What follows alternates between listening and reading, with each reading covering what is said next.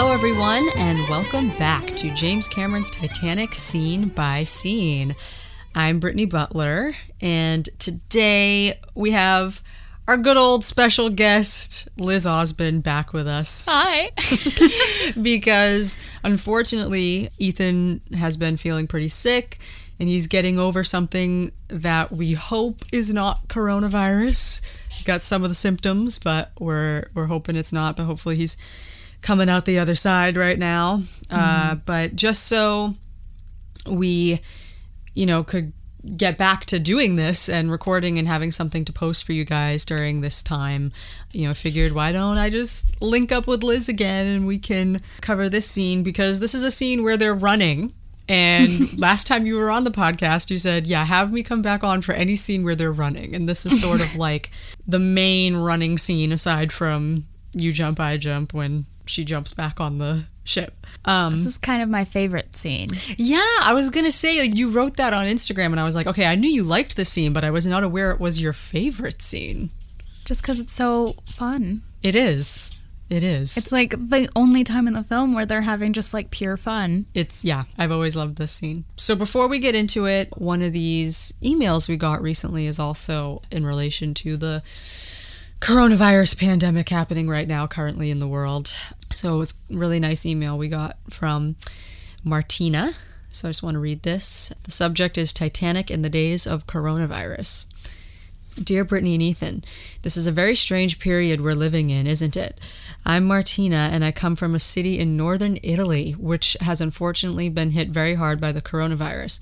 I am safe, but I am in quarantine now at my home, and I was so lucky to casually find your podcast, which I listen to every day and keeps me much company in this long, eternal present. It goes without saying that I am a huge Titanic fan, and I was so happy to discover that I'm not alone. Brittany, your enthusiasm is overwhelming. I was born in 1998, so I wasn't even there when the movie came out, but I saw it once on TV when I was 8, and since then I couldn't get enough. I've seen the movie 1,000 times, but as you guys always say, I discovered there's still so much to know. I trust you are both well and safe, and I hope that even in these days, you will be able to go on with this special podcast and help us feel less alone. Thank you for what you guys have been doing, and please stay home and take care. Hope this nightmare is going to end soon. Best wishes to you both, Martina. Thank you for writing, Martina, and I hope that you are staying safe in Italy. Insane. To receive an email like that, during this time, I was like, oh my God, we got to get back to it. There are people in Italy who are listening. And do you know what quarantining reminds me of, though? And on that note, is it reminds me of being a teenager and having nowhere to go and not really a friend group to turn to, and spending all of your time as a preteen or even a young kid just soaking in anything Titanic. Yeah. And that being your solace. Mm-hmm. And watching the DVD commentary and just not getting enough. I get it. Obviously back then I wasn't under a quarantine, but yeah. But no, oh my gosh, I understand. And also it was super kind of heavy, she's like, yeah, I'm in Italy right now, which not only just someone listening in another country, first of all, but a country where, stuff is real. Like she said, they've been hit very hard by this virus right now, and that our podcast is keeping her company in some way. It was just a really eye-opening sort of email to get. Like I said, we were kind of taking a little bit of a break, trying to figure out how we were going to record during this time, because Ethan has a 2-year-old son and he's home all the time now, and so there's going to be noise interference and stuff. And I was just telling you that our upstairs neighbors in my house are now home all the time, and they have 2 kids, so they're running around a lot. So to any of the listeners right now, if you hear any banging or noises in the background, just know that it's due to the current crisis and situation going on right now. But yes, thank you for that email, Martina. It was lovely to get, and I hope that you're safe. I hope everyone listening right now is safe, staying home and doing what we can to help the situation. So, moving into the scene, this is the chase. I think we ended right as it cut back to 1912 from Old Rose saying, "Sorry to disappoint you, Mr. Bodine. Jack was very professional." So, he's giving his little sketchbook, and she kisses him, and yeah. So that's sort of where we left off, where he signs and dates the drawing. So I think there's like this little blurb. Well, it's like a bit from an interview with James Cameron. I guess I'll read this now to preface it, because the main part of the scene is them running and all that we'll get into. Right. But yeah, so there's this interview, a text-written interview at the beginning of the screenplay book, and there's just this one bit that I really liked, and I feel like it's relevant to this scene. James Cameron, he's basically talking about how he wrote Jack and Rose and this whole decision to put them into the movie and everything, and whoever this person is interviewing him, I don't know if they say who his full name is, Randall Frakes. So he's RF asking these questions in the book. So that guy says that Titanic is a period piece about young lovers who can be exuberant without looking too foolish. And then James Cameron says, I really think it's the fact that you know that death and doom are coming. You know what is going to happen to the ship. There's this creeping dread that informs every moment, no matter how frivolous or innocent. Jack and Rose walking around, talking endlessly about sweet nothings, works partly because we know that possibly one of them will die. Well, we know it's not Rose. But sometimes sometimes you don't even think about that sometimes. Yeah. We know that possibly one of them will die, and certainly that everything around them will be destroyed. So there's a morbid fascination as you're drinking in the visuals and seeing all the other people. You're going, oh, that's nice, that's great, but it's all going to sink. There's a strange kind of cognitive dissonance that's going on in every moment, and that allows the script to be more melodramatic than most contemporary films can get away with, which is true. And then the interviewer says, the younger audience seems to have responded to an honest characterization of teenage emotions. And then James Cameron says, I was talking to people about writing Titanic, and some said that a teenage love story can't be powerful because teenager emotions aren't real. They're just puppy love or crushes. They're not developed or informed by the adult experience. And then the interviewer says, I think someone said that to Shakespeare when he was writing Romeo and Juliet. Fortunately, he ignored them. And then Cameron says, yeah, Shakespeare, knew teenage emotions are the most intense you'll ever have in your life. Subsequently, they're always watered down and contaminated by experience, by knowing that relationships usually end. There's a point at which you will find out too much about the other person to keep loving them so unconditionally, or that emotions can change, that love is not eternal. There's a feeling that when you're 16 or 17, that you're on the verge of a discovery unlike anything in the history of the world, even though most people on the planet have already passed that marker. But it's happening to you, so it fills your universe. You only feel things that intensely when you're that age. So I think kids get Titanic innately. The movie will resonate for adults if they're at all honest with themselves and were lucky enough to feel that deeply when they were young. The movie will at least make them long for the intensity of those emotions, if nothing else. And then you have the minority who either have never felt things so intensely or denied that intensity and put their feelings into a denial box and have since developed a jaded view of the world. That 20% or so is not going to appreciate the film, or they might be able to appreciate it for other reasons. Yeah, that was a long thing to read. But I felt like it was really relevant because, I mean, I feel like we say similar things a lot, but I think in relation to the scene we're going to talk about. That made me sad. Yeah. like in a really nostalgic way. Oh God, everything they said, I was like, no. It's true though, right? It's like, yeah. It's like you feel super strongly when you're young. That's something I'll always have a connection to because I'm such a nostalgic person anyway. Mm-hmm. I have very fond memories of my childhood and growing up and just that youthfulness. And I think we talked about this before, how you said, you know, you're not a kid anymore, but you still feel like you're a kid. Yeah.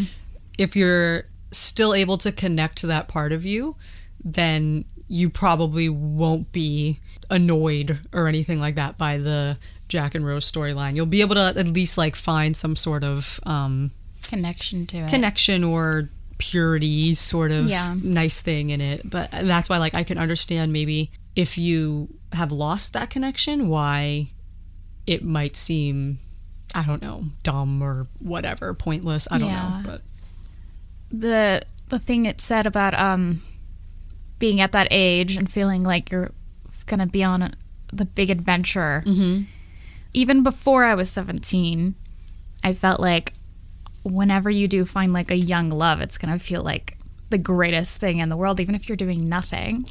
The person that I'm still with today, we met at 17, and it felt like that. Like, I remember feeling like, oh God, this is like an adventure, and we could do no wrong. And walking around the neighborhood at 4 a.m, like, that was the most exciting thing in the world.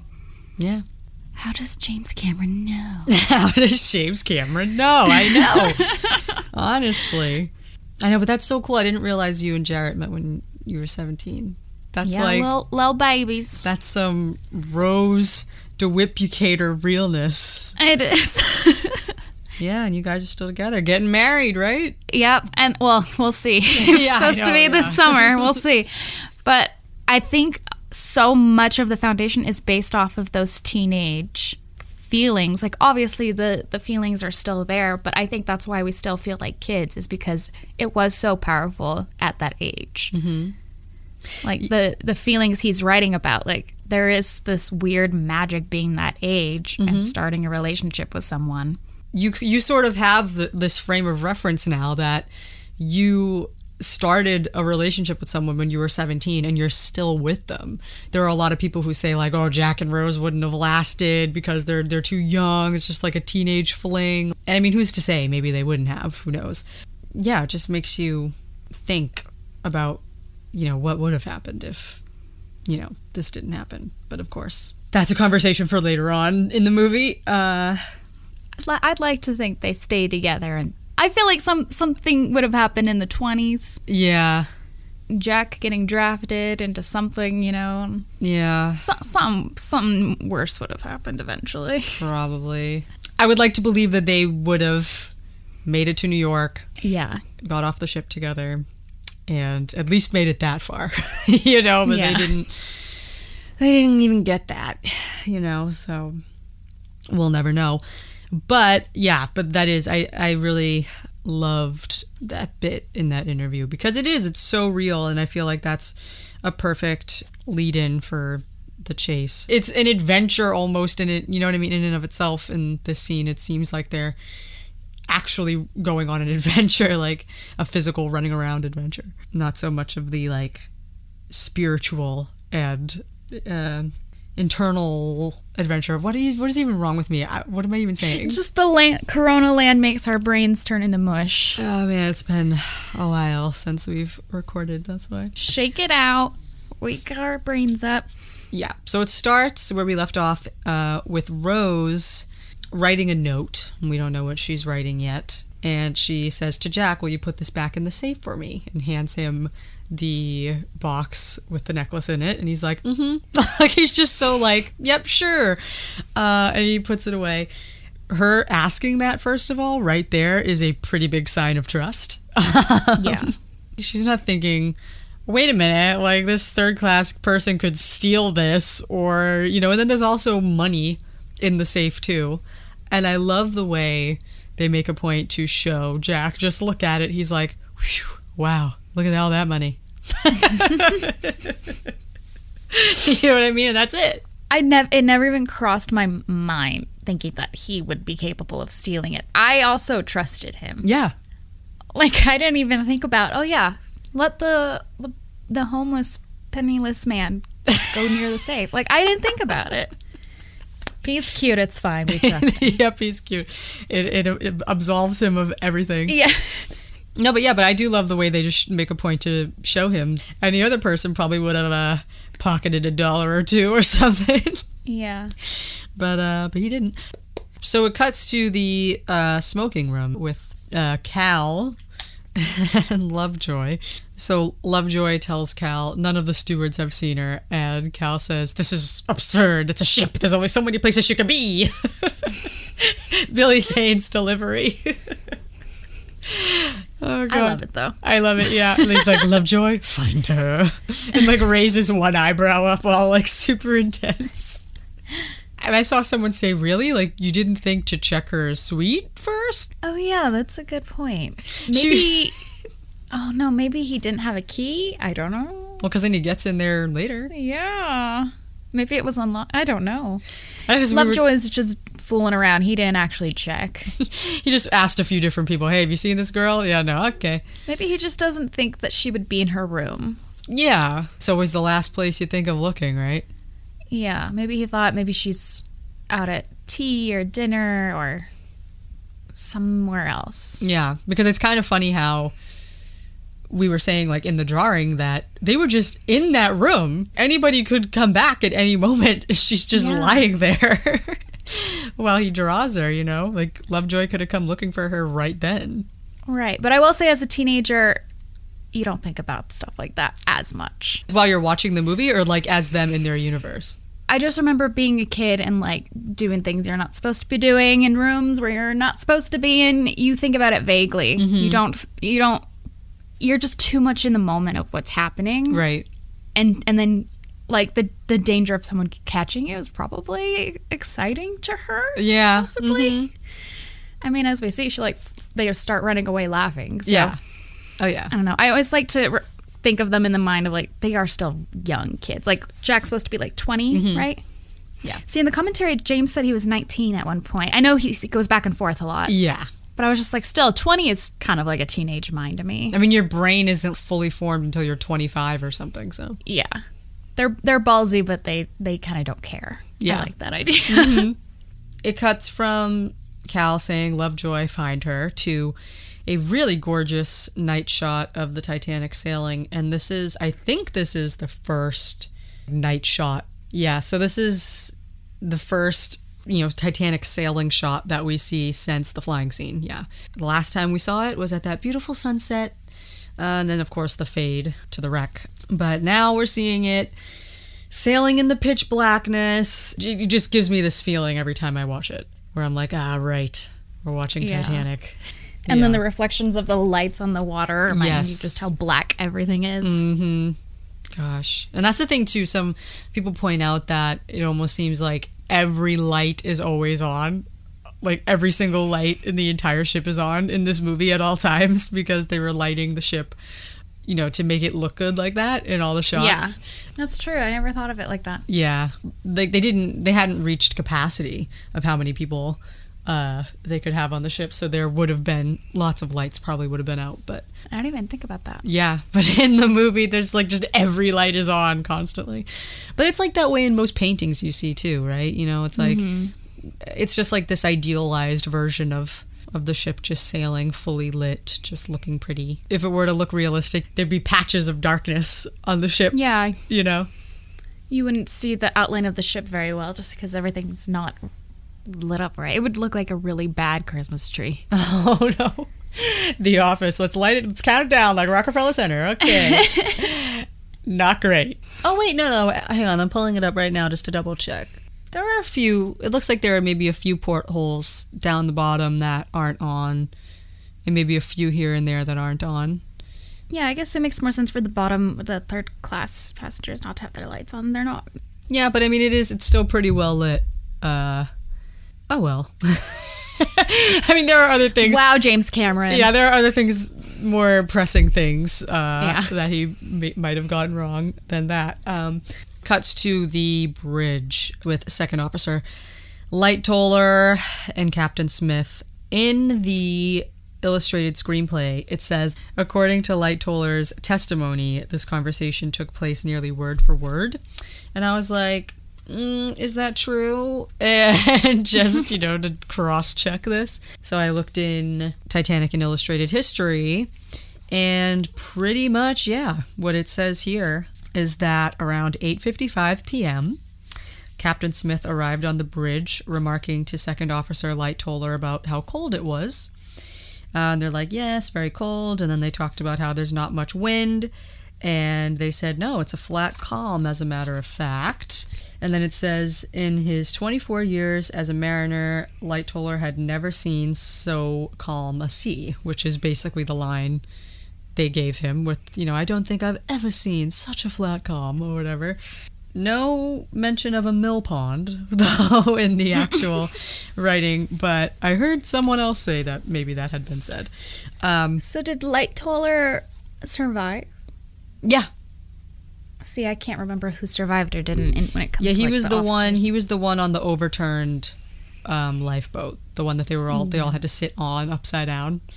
It goes on to say that Lightoller remarked to the captain that it was a pity that there was no breeze while they were going through the ice region. They continued to discuss the weather, agreeing on how clear the night was. Eventually, they began to discuss what time they would be reaching the ice and how they would be likely to detect it. In view of the many stars, Lightoller predicted that there would be a great deal of reflected light from any icebergs. And Smith indicated that if the weather became just the slightest bit hazy, that they would have to slow down. And then upon leaving the bridge at 9:20, Smith left Lightoller with the instruction, if in the slightest degree doubtful, let me know. And it's interesting because that was a line that was originally in the screenplay, but they didn't include it. It says, everything that happens, don't think I've ever seen such a flat calm. Yeah, it's like a mill pond, not a breath of wind. And then it'll make the bergs harder to see with no breaking water at the base. And then Smith, well, I'm off. Maintain speed and heading, Mr. Lightoller. And then there was another line from Smith that says, and wake me, of course, if anything becomes in the slightest degree doubtful. But they didn't include that line, which would have made it more historically accurate, I guess, if they included it. Yeah, it's weird. But it's so funny. As a kid, you ever notice, like, when you watch something as a kid, like your brain isn't aware of bigger words yet and stuff like that, so you hear things in your own weird little kid way, and then as you grow up, like, you just still remember it as those nonsense words that you thought they were saying when you were a kid. Like, you know what I mean? But you kind of get the gist of what they're saying. Yeah. In this scene, when I was a kid, I always thought Captain Smith was saying, well, I'm off. Maintain speed and head with the light on. I know, it's like they also say things in such a like a blasé, straight way that you can't really hear like what exactly they're saying either. Yep. I was like, maintain speed and head with the light on. Okay. Yeah. I think that's what I thought he was saying too. Yeah, but it's maintain speed and heading Mr. Lightoller.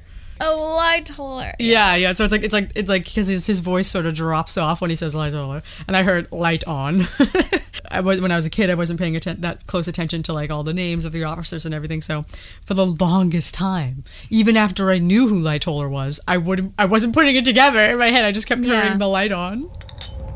Well, I'm off. Maintain speed on heading, Mr. Lightoller. But yeah.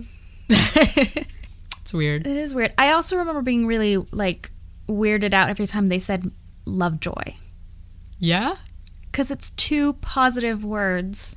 Right. Associated with a bad person. So it always made me feel weird whenever they called him Lovejoy. Because I was like, I don't get it. He sounds like a nice person based off his name. But he's not. His name is full of love and joy. Yeah, so that was really confusing to me as a kid of like, but I don't get it. He has such a nice name. Oh my he's gosh. Not a nice man. Was that actually, or are you saying that would be confusing to you?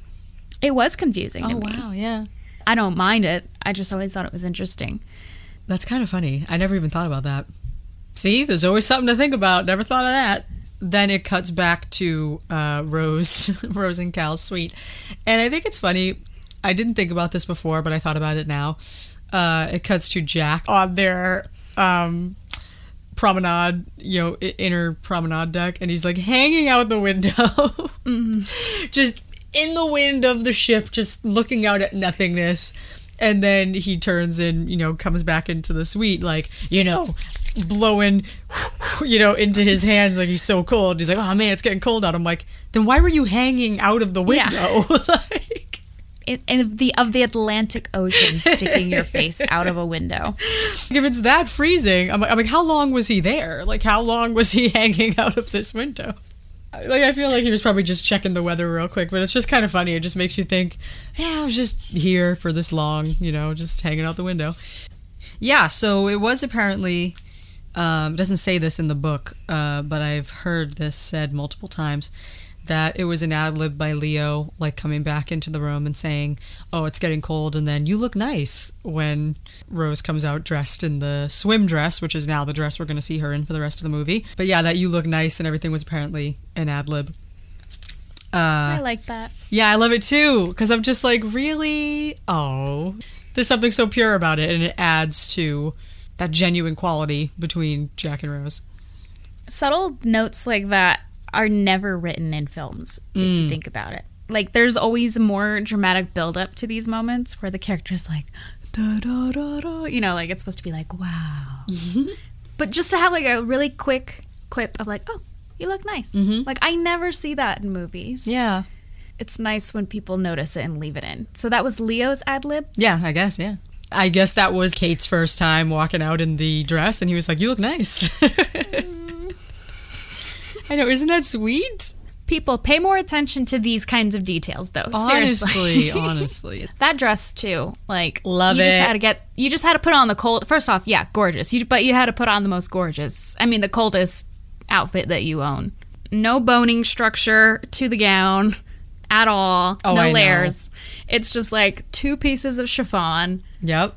But that's an interesting thing, though. I feel like a common note that's brought up is how Rose's dresses throughout the film are sort of an extension of her character development. Looser and more flowy. Yeah, how at this point now, this is, the final dress she's going to be in. It's the most lightweight. It's the most naked, I guess, of sorts. You could say, maybe, when the dress gets wet, it's like just bam, like she's just soaked down to the bone, basically. And she won't be held down by her gown when she gets in the water. Yeah. Yeah, it's a very free-flowing dress, which we see in this scene.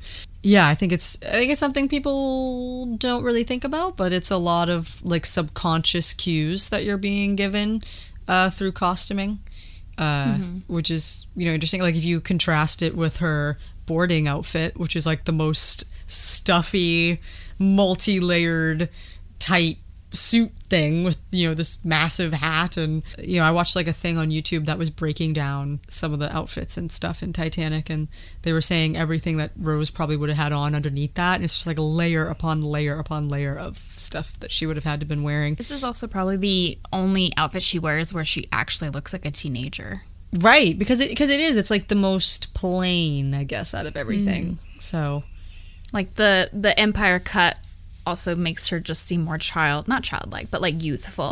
While all the other ones just made her look more regal and adult. This one, I can actually be like, yeah, no, that's a teenager in the early 1900s. I always liked this dress. I was like, I would wear that dress because they have really nice replica cosplay dresses that cost like $200 or something. To this day, I still would buy one. Honestly, I'd wear that somewhere. We should.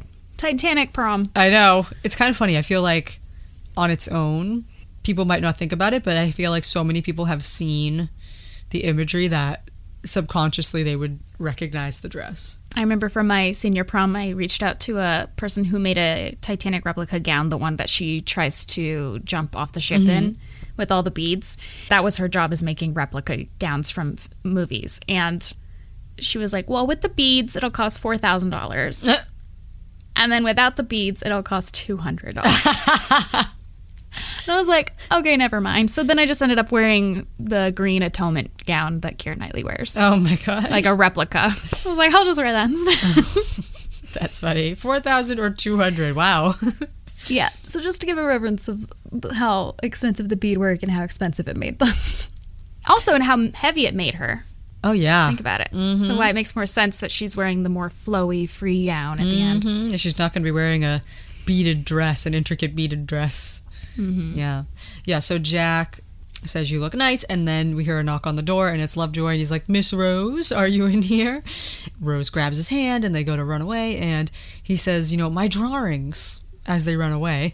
And it just made me think, I was like, so did he not know that Rose took his whole sketchbook and put it in the safe? Oh, yeah. Do we know if it is just all of his drawings or just the one? I think it's all of his drawings, because when they cut back to the suite when Cal's saying, I want the entire room photographed, like the guy is looking at all of Jack's drawings and he's like, I think they're very good, sir.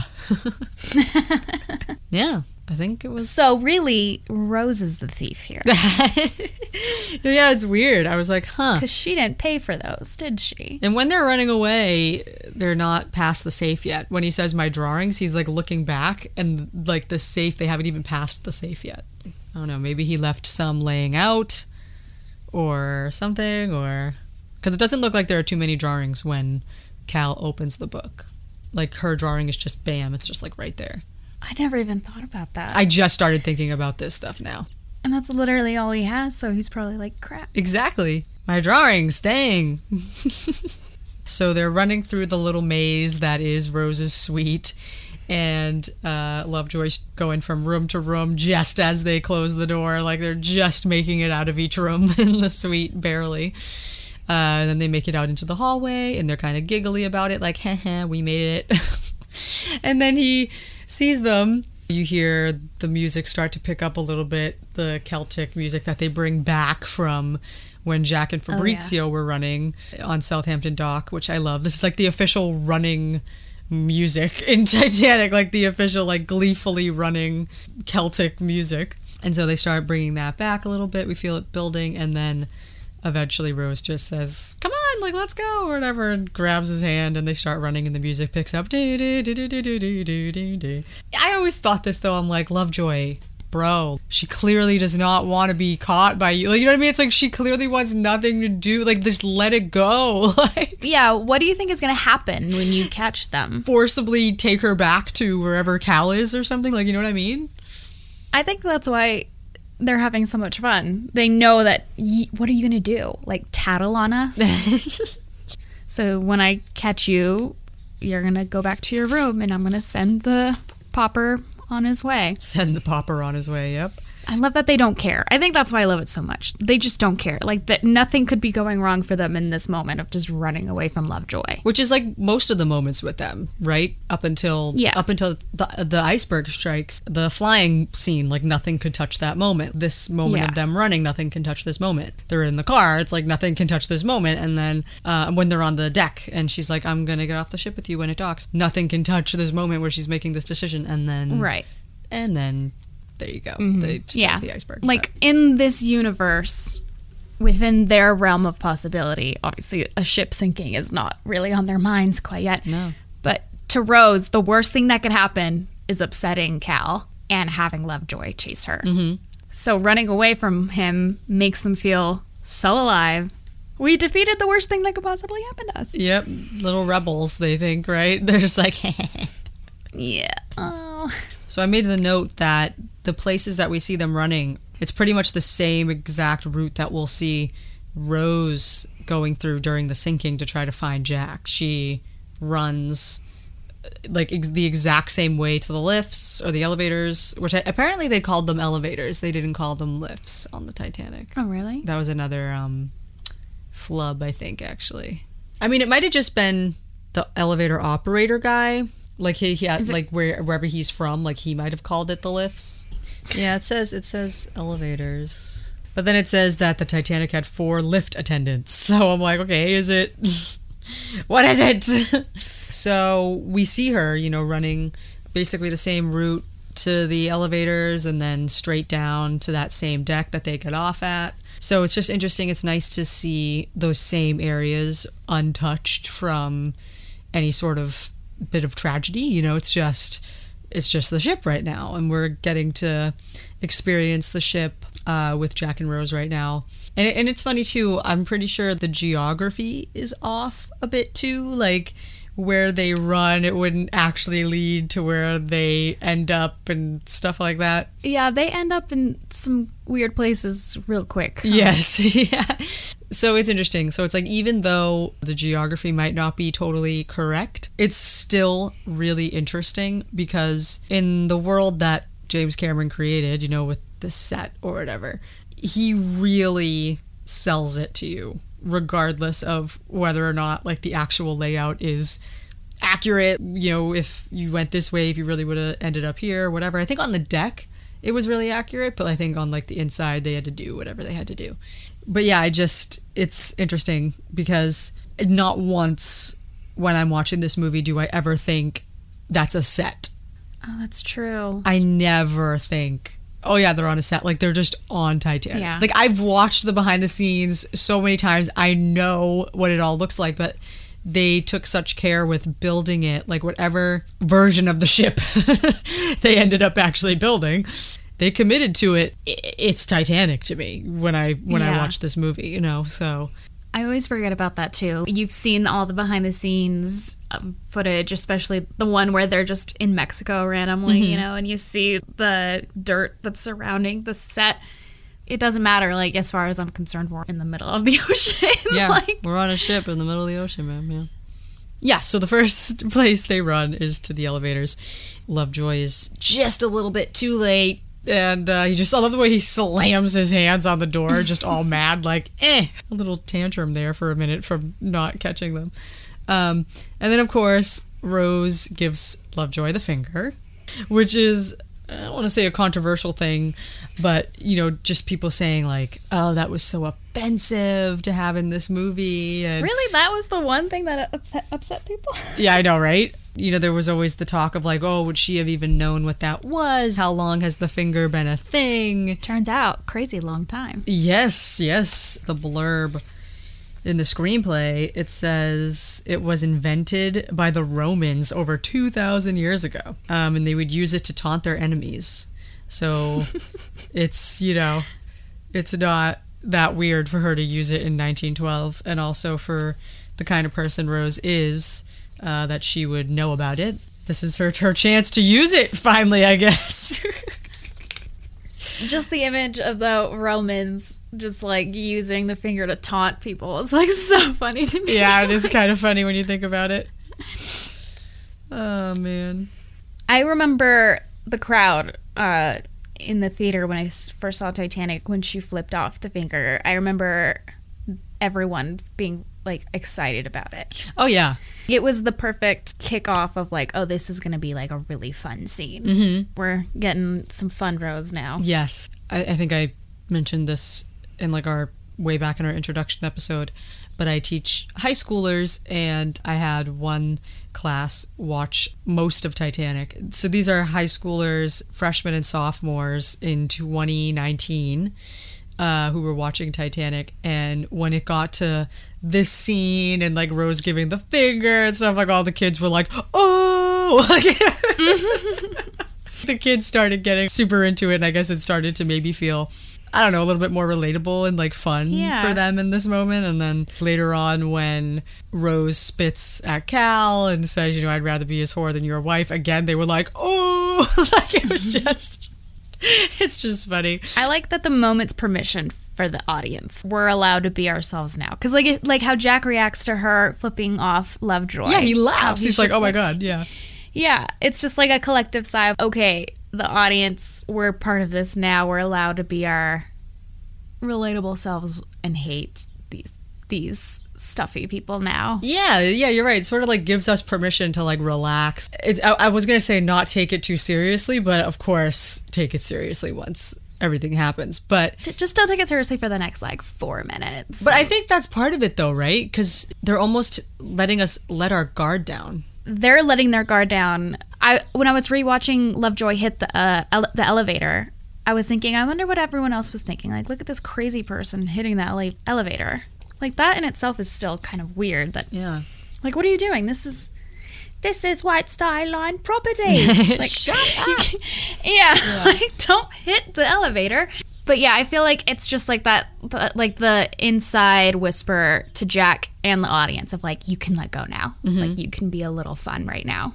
Yeah. You know what's coming. So just be a little, like, What I meant by letting your guard down, I feel like as viewers, giving us permission to, like, not take this movie like, oh, I'm watching a Titanic movie. We got it. This is a period piece. It's all serious. And yeah, they allow you this moment to sort of forget that you're on the Titanic, you know, and you're just going on this little adventure with Jack and Rose right now, and you're sort of quote unquote letting your guard down to the fact that you're watching a Titanic movie, you know? Right.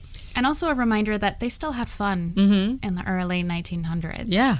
Have you seen that photo of a couple from the early 1900s? Like, of course, you know, you had to hold perfectly still for for camera photos. So that's why you never see people smiling or laughing, is because they had to hold still. But did you see that it was like a four photos together of a couple, and they're not smiling in the first 3, but then the last 4, they can't hold their laugh anymore. So their last photo is like a blurry photo of them laughing. And it's just so jarring because you were not used to seeing people in the Edwardian era laughing. Oh, yeah, they had fun back then. We totally forgot. Are you looking it up? Yep. I'm trying to find... I don't know what you would Google. Yeah, I see it. Yeah. Yeah, they're posing, and then they're sort of moving, and then she's hiding her face. It's like so sweet. Burying her head into its neck. Like, you forget about it. Like, oh, yeah. Oh. Yeah, it's true, because you never see... Everyone just seems so cold and distant in old photos like that. Yeah. So I think that's another thing that I like about, this movie, is that we get to see, this time period portrayed in a relatable way. Like that, like, you know what I mean? I feel like that's one of the reasons why the movie remains popular among young people, which is really crazy. Like, side note before I forget, there's this website called Famous Birthdays. It's pretty much mainly visited by teenagers. If you want to get a sense of what teenagers are into, just searching around on that site is very interesting. They'll have all the celebrities ranked based off of like what the kids are searching for, like who they're searching for, who they care about, what their favorite movies are, what their favorite bands are. And let me see. So Titanic, in the Famous Birthdays database or whatever, this was insane to me because, as I said, this site, the most searched people are YouTubers and like people that just teenagers are into today. Mm-hmm. And yet, if you go to the Titanic profile for the movie, it is the #1 romance movie on this website. It's the #1 PG-13 movie. What? And it's the #9 movie, period, on the whole site. That's crazy. Which is crazy. And so if you're looking at the top 10 movies, it's #1 is 2017's It. And then there's The Kissing Booth, Harry Potter, like the first Harry Potter, 2 of the Disney Descendants movies, To All the Boys I've Loved Before, and Titanic. Almost all of those movies deal with teenage adventures, though. Yes, it's just it's interesting though. Mm-hmm. That like this 22, 23-year-old movie is charting on this site, like among teenagers. And for it to be the #1 PG-13 movie, like that's insane. On the PG-13 movies list, it's #1 Titanic, #2 Avengers Endgame, #3 Mean Girls, #4 that Harry Styles fanfic movie that's like 50 Shades of Grey for teenagers or something. What? Yeah. It's called After. I don't recommend it. And then #5 is Twilight. Naturally. 6 is Black Panther, and into things like The Hunger Games and all this other stuff. But I'm just like, really? So still, even on that list of like all those movies, Titanic is #1? Like, it just doesn't make, like, it's just... It's retro now, isn't that weird? Yeah, but it's not just that. It's like... The story, it's a historical fiction period piece, romance movie thing, that is still somehow managing to be #1 and like, and connecting with younger people. I think it's that juxtaposition of things that feel wrong but so right, of like these 2 teenagers breaking the rules, running around in a place they shouldn't be breaking the rules and running around in. And then of course Leo's Romeo and Juliet is also charting on there, so I think it might be a Leo thing as well. It might be that hair. It's just like that 90s hair. You can't get rid of it. No. Leo's the #1 45-year-old on Famous Birthdays. Wow. And he's the #5 movie actor, which is pretty crazy. #1 is Tom Holland. #2 is Zac Efron. And then you got Leo DiCaprio in there in the top 5. All men with similar hair. Yeah, good hair, yeah. Anyway, I just thought that was really interesting because you gotta like he's like going back to that interview with James Cameron where he said that kids will get Titanic innately. I feel like that's something that has not changed in 23 years. That fine, clean, unspoiled spot.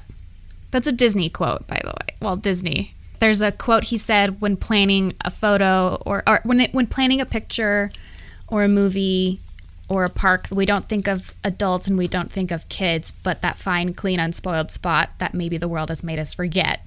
And I feel like that's why these teenage stories mean so much to us, because it is that special time. It's like it's after being a child, before being an adult, dealing with the crap that you don't want to deal with in the world. And that's why it's so nostalgic and powerful, because it's just like, God, it is such a crazy special time. Yeah, it's this little bubble of, and it's not long, right? It's just like a finite amount of years that you have in this space. Knowing it will end. But it's funny because when you're living it, you're not thinking that way, right? Like you're thinking you're going to live forever and you're not even thinking about any of that, you know? I don't know. I feel like I was so aware of it. No, I always was too. But there's always like, I mean, our favorite movie is Titanic. Of course, we were always aware of this stuff. We were well aware that things end. Yeah, it was something instilled in our thoughts. Yeah. But at the same time, it's still difficult to fathom, though, I think, when you're that age. It's it's not something you think about actually happening to you at that particular time. Or you think that things end, but not on the magnitude that they could end. Or even when they'll end. Like, like I feel like we all think that way. Like, yeah, people die, but I won't yet. Right. Yeah, we think we're indestructible or whatever. We don't, we've seen some situations with this pandemic of people not taking it as seriously right out the gate when we probably should have. And I think it's because we're like, nothing bad's gonna happen. Like, nothing's gonna happen to me. Nothing's gonna happen. And it's like the more people who have that mentality that are together, obviously that's what's gonna happen. People aren't gonna listen, because I feel like a lot of us probably tend to feel that way. That it's like, oh no, nothing's gonna happen. That's kind of how they were acting on the ship, right? A lot of people were downplaying it. Mm-hmm. Yeah, in the beginning of I know we're jumping ahead just a little bit, when the passengers are like, oh, I'll have some brandy, and it's just like that shock of you don't want to acknowledge that this is happening to you. Mm-hmm. Or like Ruth, turn the heaters on in our room. Yeah. I'd like a cup of tea when I return. It's like, yeah, you're not going to return. It's interesting to know that that's your brain trying to normalize the situation, like it's denial as a coping mechanism, and it's just like... It's a lot. No, but that's definitely, yeah. Anyway, I feel like we spiral into very morbid things a lot. You can't talk to me without expecting some more. No, me too. I feel like pop up. I feel like if Ethan was here, we probably wouldn't. But the two of us together now, we're just like, people are going to be like, oh, I'm not listening to this. These people are so depressing. Oh gosh, I'm the queen of inadvertently getting into morbid talk. I don't mean to be. It's just like it happens. Yeah. No, honestly, I get really we were sitting here and I'm like, wait, how did we just get into I'm not going to die yet? I'm like, how did we get to this conversation? It's relevant though. Yeah. Like everyone on that ship is feeling like this doesn't happen to us. I mean, Jack and Rose are definitely feeling that right now, running around. That's the furthest thing from their mind. Yeah. So they're running away from Lovejoy and they go running down, and Jack knocks over that little cart that the guy has with the teapots and everything, and he's just like, oh, sorry, whatever. And he's like, oh, keep going, I got it. I'm like, that poor guy. His dishes fell and stuff, He just ruined his night. Leo and Kate's laughing in this scene is so genuine. It's just nice. Like, I always say this, like when I used to run to catch the bus and I'm not in shape, so I would be running, and then my legs turn to like jelly. Mm-hmm. If you're running that fast to try to get something, and then before you know it, you're like tripping over yourself because you know what I mean? Yeah. And you just like stumble into it. Yeah. It's also just probably a nice exhale as an actor to just be told, run and just be silly now at this point. Like, no seriousness. You can run now. Yeah. when they take a little breather, the music kind of goes down. There's only like one little bagpipe playing or something really softly. And, you know, Jack says, yeah, it seems pretty tough for a valet or whatever. Seems more like a cop. I think he was. And then he shows up again and go, and they keep running. And I always love that part. There's something about the breather, and then Lovejoy's there, turns through the little window and can see them, and then them running again, and the music picking right back up again always kind of gives me goosebumps. I don't know why. It's so fun. It is. And then when they're running and then they turn and they hit a dead end, Kate's screaming is so genuine where she's like, no! Yeah. I saw again the deleted scene that was spliced out. Yep. For that moment. Mm-hmm. I'm glad it's out, but knowing it happened, I like the scene. Obviously, is like she says, you probably remember the lines better than I do. Yeah, you can say the lines. Yeah, she goes into like more detail about Lovejoy and that Cal's father hired him to make sure, you know, Cal went through the less reputable parts of town. And, you know, made it out safe with his wallet and whatever, all this other stuff. I don't know. But it was just like a little too long. Like it was like a little bit too much of a... It was almost like Rose was stopping to say a little speech or something. I know, it felt out of place. But then I loved how Leo picked it up of saying, like, kind of like what we're doing, huh? Yeah, like, yep. Pretty tough for a valet, this fella. Seems more like a cop. I think he was. Cal's father hired him to keep his little boy out of trouble. To make sure he got back to the hotel with his wallet after his crawl through the less reputable parts of town.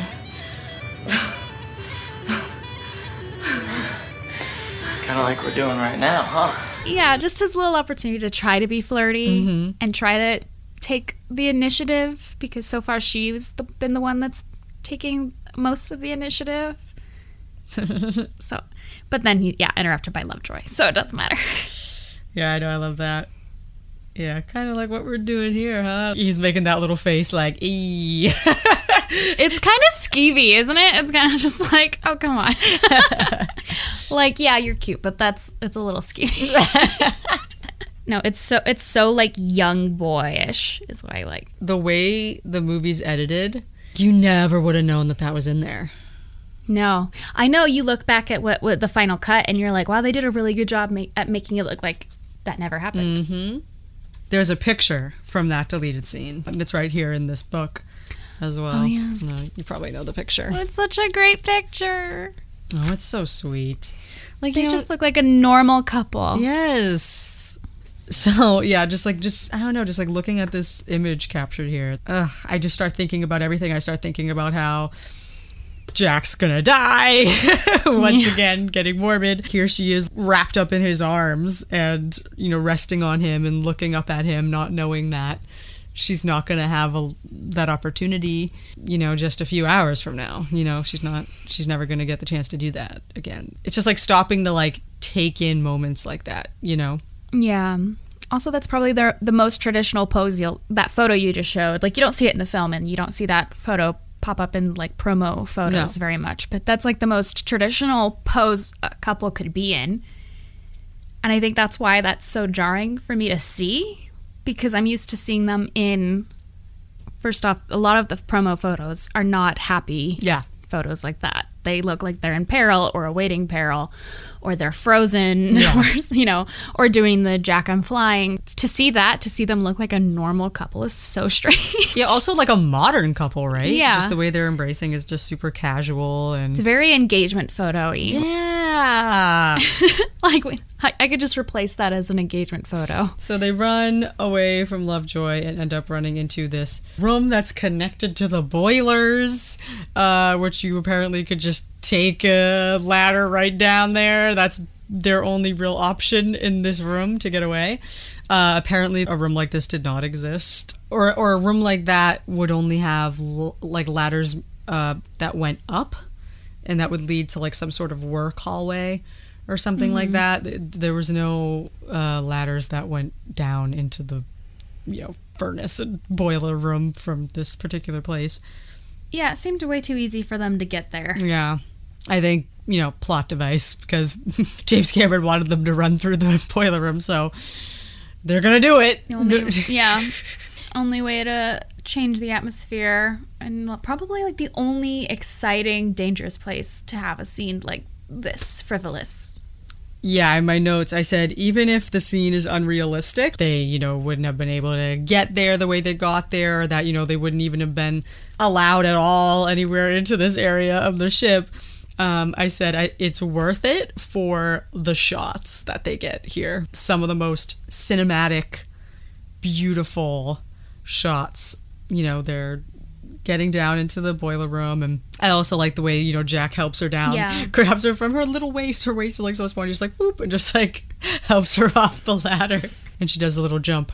And that guy with his amazing accent, what are you two doing down here? You shouldn't be down here. It could be dangerous. Oi!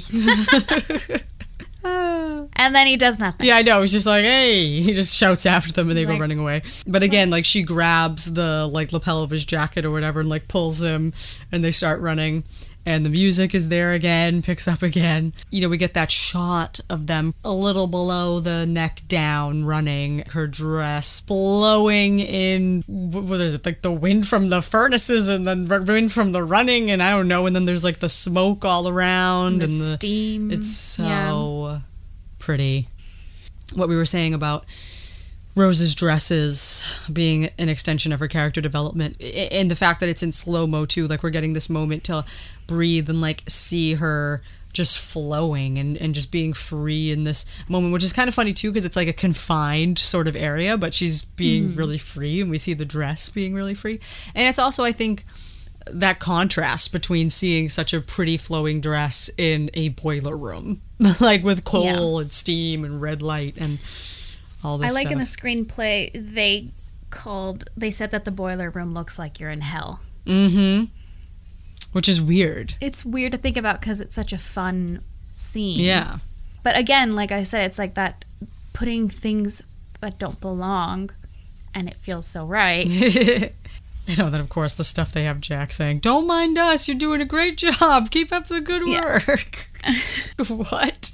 Which is so patronizing if you think about it. Honestly, that's what it said. Like, they're doing a really hard work, Jack. But then again, like, a teenage boy or a 20-year-old boy would say something like that. So. But I know he's not being rude. He doesn't even know. Like, we don't know what actually goes into you're running the ship. And so it's just funny to think that he's like, oh, yeah, you're doing a great job. Whatever it is that you're actually doing down here. Don't know what you guys are doing, but it's looking good. I think you might talk about the little deleted clip of them. Yes. Okay. Yes. So. Which I wish they left in so badly. Really?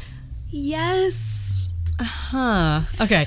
Why don't you like it? So there's a deleted scene here where Jack and Rose stop running before they make it to the cargo hold, and Jack sort of stops her a little bit, like tells her, stop running, and they just kind of stand there, kind of just knowingly, and get closer, and then they just start, like, making out, basically, like, hardcore. Making out so hard that he starts kissing her neck, and it looks like they're just about to just do it right there. Yeah, honestly. Yeah. They do, like, the lip bite thing going on, and okay. Which is what teenagers do. Yes. But at the same time, thinking of the film, this is before I even read this in the screenplay, this is what I thought. I thought that it just would have been a little too much going into the love scene. It's gratuitous. We get that big passionate kiss in the car. And it just felt like it would just be a little too much. It's like okay, like we get it. Yeah. Yeah, we don't need it as an audience, but from a realistic standpoint, it made more sense to me. Yeah. Because especially these are stages for Rose, maybe even Jack, who knows? Yeah. But these are stages for Rose where she needs to take step to feel that, like, liberation. Mm-hmm. That's how it starts for people that age. It starts with kissing, and then it goes into making out in cars. And also, the only time they'd ever kissed before then was flying in the flying scene. Yeah, so it's just kind of like the lighting the match for the car scene, basically, for me. Which we don't need. It is gratuitous. It is just like, whoa, it's just teenagers making out hardcore. Yes. Like, yes. But it is a really beautiful shot with them disappearing in the steam. I was just looking at that and I was like, God, it's so beautiful. Yeah. And also, whoa there. Yeah, it is. The car scene, you kind of forget, oh yeah, Jack is a teenage boy with hormones, because Rose is the one who takes the lead, but in the boiler room you see, oh, he's the one taking the lead here. That was another thing, like in the reason why they got rid of it. It says the scene of Jack kissing Rose in the boiler room was shot but deleted. Instead, Cameron decided to save that beat for scene 114, which is the cargo hold, where a deeper kiss would happen. And then James Cameron said, without that kiss, the first passionate kiss with Rose is on the bow. Now it's her turn. It shows that she's taking control of her destiny by investing in the relationship. I wanted that second meaningful kiss to happen in the car, where they end up making love for the first time, because Jack basically initiated the first kiss on the bow. Yeah. And so then if you had Jack initiating a second kiss... Right. And then she does the third time. Yeah. It just balances it out. Like, oh, he just did this and now she's going to do this. It was the first kiss and now it's the first time. Like, I don't know. Right. I don't know. I guess just as a fan of their love story, I love it. Yeah. But yeah. As far as the storyline goes, it is unneeded and it is, whoa. Yeah, that's a kiss scene. Yeah. I also think that maybe parents would have been even more outraged. Yeah, they would have been like, you had to have hardcore making out? Like, I don't know. Hardcore? This accent. I know, I'm sorry. I realize that my, like, jokey accent is like, I don't know if it's New York or Boston. You tell me. Yeah, I don't know if it's Boston. It's not. Close. I just looked up the deleted scene on YouTube, and one of the top comments says, that kiss was hot. And I mean, literally. Oh, yeah, because they're in the boiler room. I can't. But I totally get why it was removed. At least we have it, so... You can enjoy it from YouTube. It exists, you know. From a photographer standpoint, I'm just like, oh my God, I would die to have a shot like that. Oh, yeah. No, totally. So gorgeous. I might just recreate it just because I feel like it, honestly. That's pretty much the end of the scene. So they go running, and then it's... John. Like, you know that sound? It does that. Like, I have, like, everything in my head. So it's, like, the music, and then Jean. That is the noise. That's the noise it makes when Jack turns the knob to open the cargo hold. Just little details I feel like everyone constantly forgets of, like, notice these little details filmmakers put in to remind you where you are. And you don't remember or notice them. That's the end of it. It's a short scene. It is, yeah. But that's where I was gonna cut it for today, because for anyone listening, we've been talking for an hour and 42 minutes. I don't know how this happens. It's like the shortest scene ever, and we still talked for so long. There's a lot you can cut out, I know. Oh, yeah. There's a lot I can cut out, but... Oh, yeah. There was apparently no way into the cargo hold from the boiler room either, I guess, or something like that. Oh, yeah, really? And I said, oh, well, Cameron sells it. I told you, whatever geography he made up for the Titanic in his world, I'm buying it. Every minute of the movie, I'm buying it. I'm not thinking, oh, yeah, there'd be no way to get to this place from here. I'm like, oh, yeah, that makes perfect sense. The boiler room would lead right into the cargo hold. Right. Just tell me the story. It's fine. Yeah, and in my notes, I had written about the kiss, and I said, there was another short deleted kiss scene. It was steamy, pun intended. That's so stupid. Oh, but I think the reason why I do like it is because because obviously they took it out because it was just really like, whoa, but also because Jack taking the initiative. But I like to think he probably thought this is our only chance. Yeah, that's true. Yeah, like he didn't know there was going to be a cargo place nearby. But on the note of Titanic popping up everywhere, do you want to tell us? I can tell the story of what happened. Oh, yeah. There's like 2 stories now within the 24 hours since this happened. Yeah, so the other day we were trying to schedule what day and time we wanted to record. Yeah, so Liz, you were texting me and we were like, oh, yeah, great. Like, let's confirm this time. Okay, cool. literally right as we confirmed the time. I looked at the timestamp on the text. It was 10:01 that I said okay, and then Titanic started playing on VH1 at like 10 or whatever time it must have been, and then by 10:01 the music had started and the shot of the opening came on, and I was like, that is insane. Yeah, as soon as we were like, okay, cool, it's on, I hear the opening music sound, and I'm like, is quarantine getting to me that hard that I just like hear the music? But the TV had been playing VH1 right beforehand and just immediately started playing Titanic, and I was like, it knows. Titanic knows. It was very weird. It was so creepy. Not even a minute. It was literally the second I was like, okay, cool. Yep. I have the timestamp. Yeah. And then it just started playing on the TV. Literally is everywhere. And for it to pop up, that moment was insanity. It was. And then the next morning. Yep. And then this morning, before we were, getting ready to record, my cousin Shannon texted me, or didn't text me, she tagged me on Facebook in a little viral post going around of some nurses doing a little Titanic parody, trying to, make light during the pandemic, just trying to keep spirits up. And they were doing a little Titanic parody of a little bed moving, and like one of the nurses is in the front of the bed doing the I'm flying, and all the other nurses are like rowing the bed like a rowboat or something. and they have the My Heart Will Go On playing in the background. And my cousin's a nurse, so she tagged me in it and said, our worlds collide. And I was like, this is so weird. It's crazy. It's everywhere. And then also, a big viral video that went around during the pandemic early on was in Italy. A guy went out on his balcony and started playing My Heart Will Go On the piano.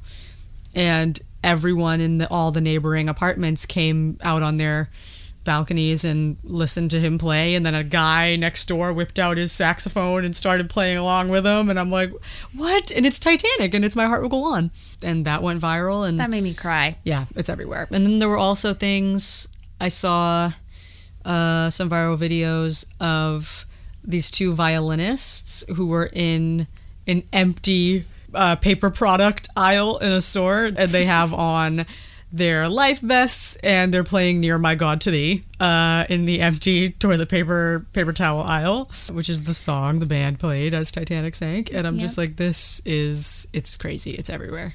And last week on Drag Race, the runway theme was Frozen, and one of the drag queens came out as one of the Frozen third class passengers on the Titanic. Oh my with God. Icicles on their face. I was like, too soon. Yeah. Too soon to make that joke. God, but see, there it is, though. There's that, too. And then just 2 weeks ago or so, I try to post most of the references I find on our Tumblr, but it's difficult. Like, I'll see the moment, and I'll say, oh, I gotta post that, and then I forget. And then I'm like, oh, no, the moment's passed. But yeah, there was an episode of American Idol where they did a full-on thing. Like, Katy Perry got up, they were on like a boat or something, and she got up to like a railing on one of it, put the arms outstretched. American Idol took the extra step and edited in My Heart Will Go On music. They made it, they added the widescreen bars to make it look like a movie, and they edited in everything. And then all the the two other judges were singing along with her, and it was just so over the top. And then they were like, we're at the wrong place, we need to be on the bow. And it's funny because everyone is assuming that you know exactly what they're referencing. Like, they did not mention Titanic. Like, they did not say the name, the word Titanic. They're just arms outstretched, cueing this song, and we're all just supposed to know. We're all just supposed to know what this is. And we do. It's just so part of life. Yeah. How can we not? Yeah. It really does pop up all of the time. Titanic and the film just constantly popping up. And then, of course, I think it was 2 nights ago, Reddit reminding the anniversary of when Titanic set sail. And I know, because speaking of that, today, the day we are recording this, because who knows how long it will take me to edit and when this will actually be up. So we're getting very close to the 108th anniversary of the Titanic sinking. And not only that, it is also the 1-year anniversary of this podcast, which is crazy. I didn't even realize, I did realize that we had started it in April, which, obviously was very fitting. Our second episode was April 20th, so we're right in the middle right now. Yeah, so 1 year of doing this, which is kind of crazy because it feels like much shorter, and also it's kind of crazy to me to think that, wait, really? We've been doing this for a year and we're still only just halfway through the movie? But isn't when the iceberg hits, isn't that the exact halfway mark? Yes. Oh, so you might have a whole another year. Yeah, I know, that's what I'm saying. It's crazy. That's good, though. Yeah.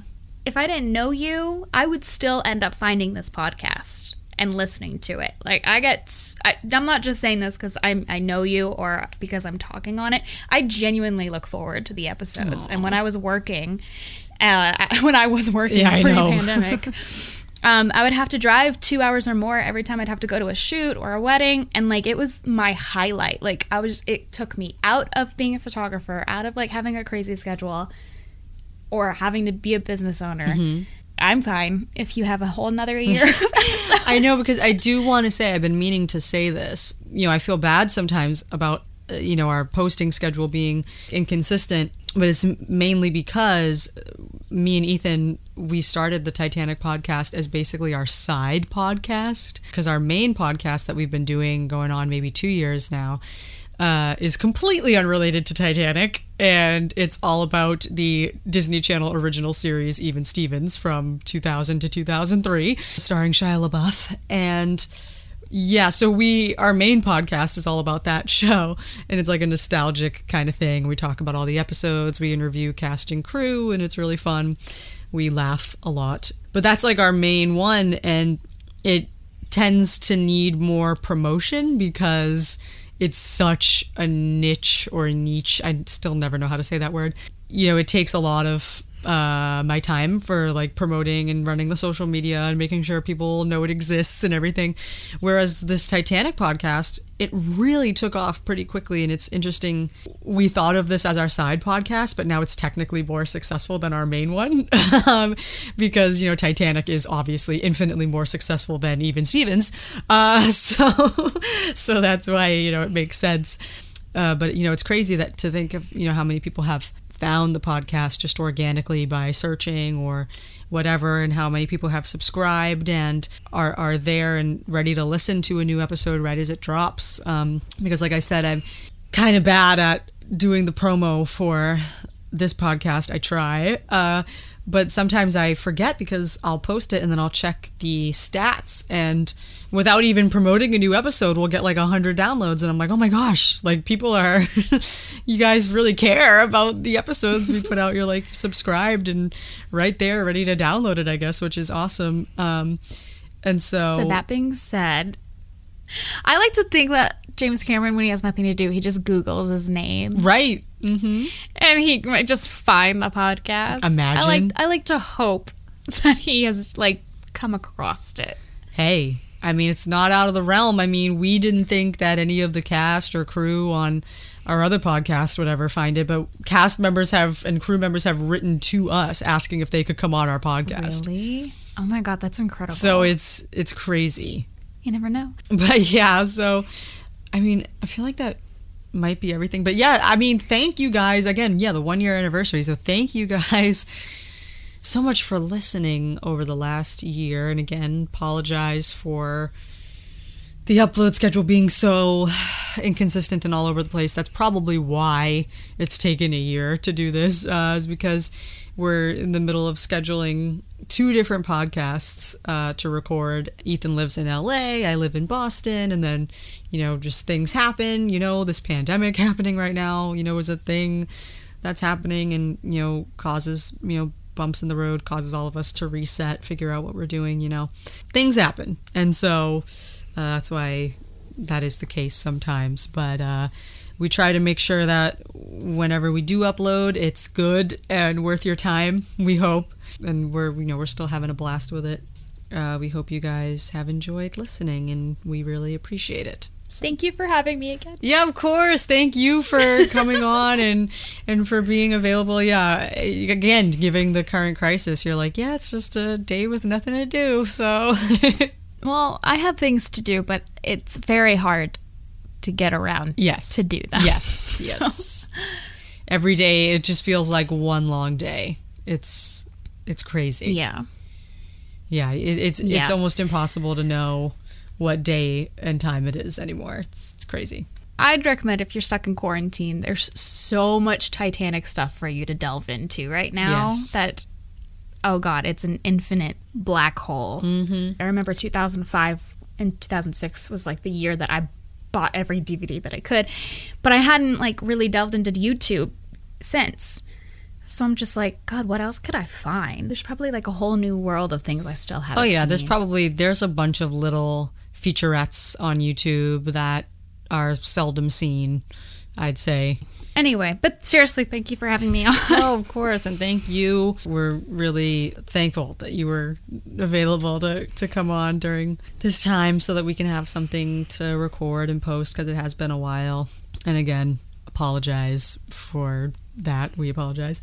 I think that will just about do it for The Chase, which was the shortest scene yet. This episode will probably be one of our longer ones, maybe. If there's enough for me to cut out, then maybe not, but it's still definitely going to be way longer than it should be. Covering a scene this short. I'll try to cut down as much as I can, but still leave enough in there to be like we're your good old friends, keeping you company during this time. And yeah, thank you guys so much for listening. Please stay safe. If you can stay home, please do so during this time in history. It's crazy as well that we're like recording this right now and gonna have it posted as like this moment in time where this was happening. But yes, please stay safe, healthy, and thanks for listening. And we'll see you in the next scene.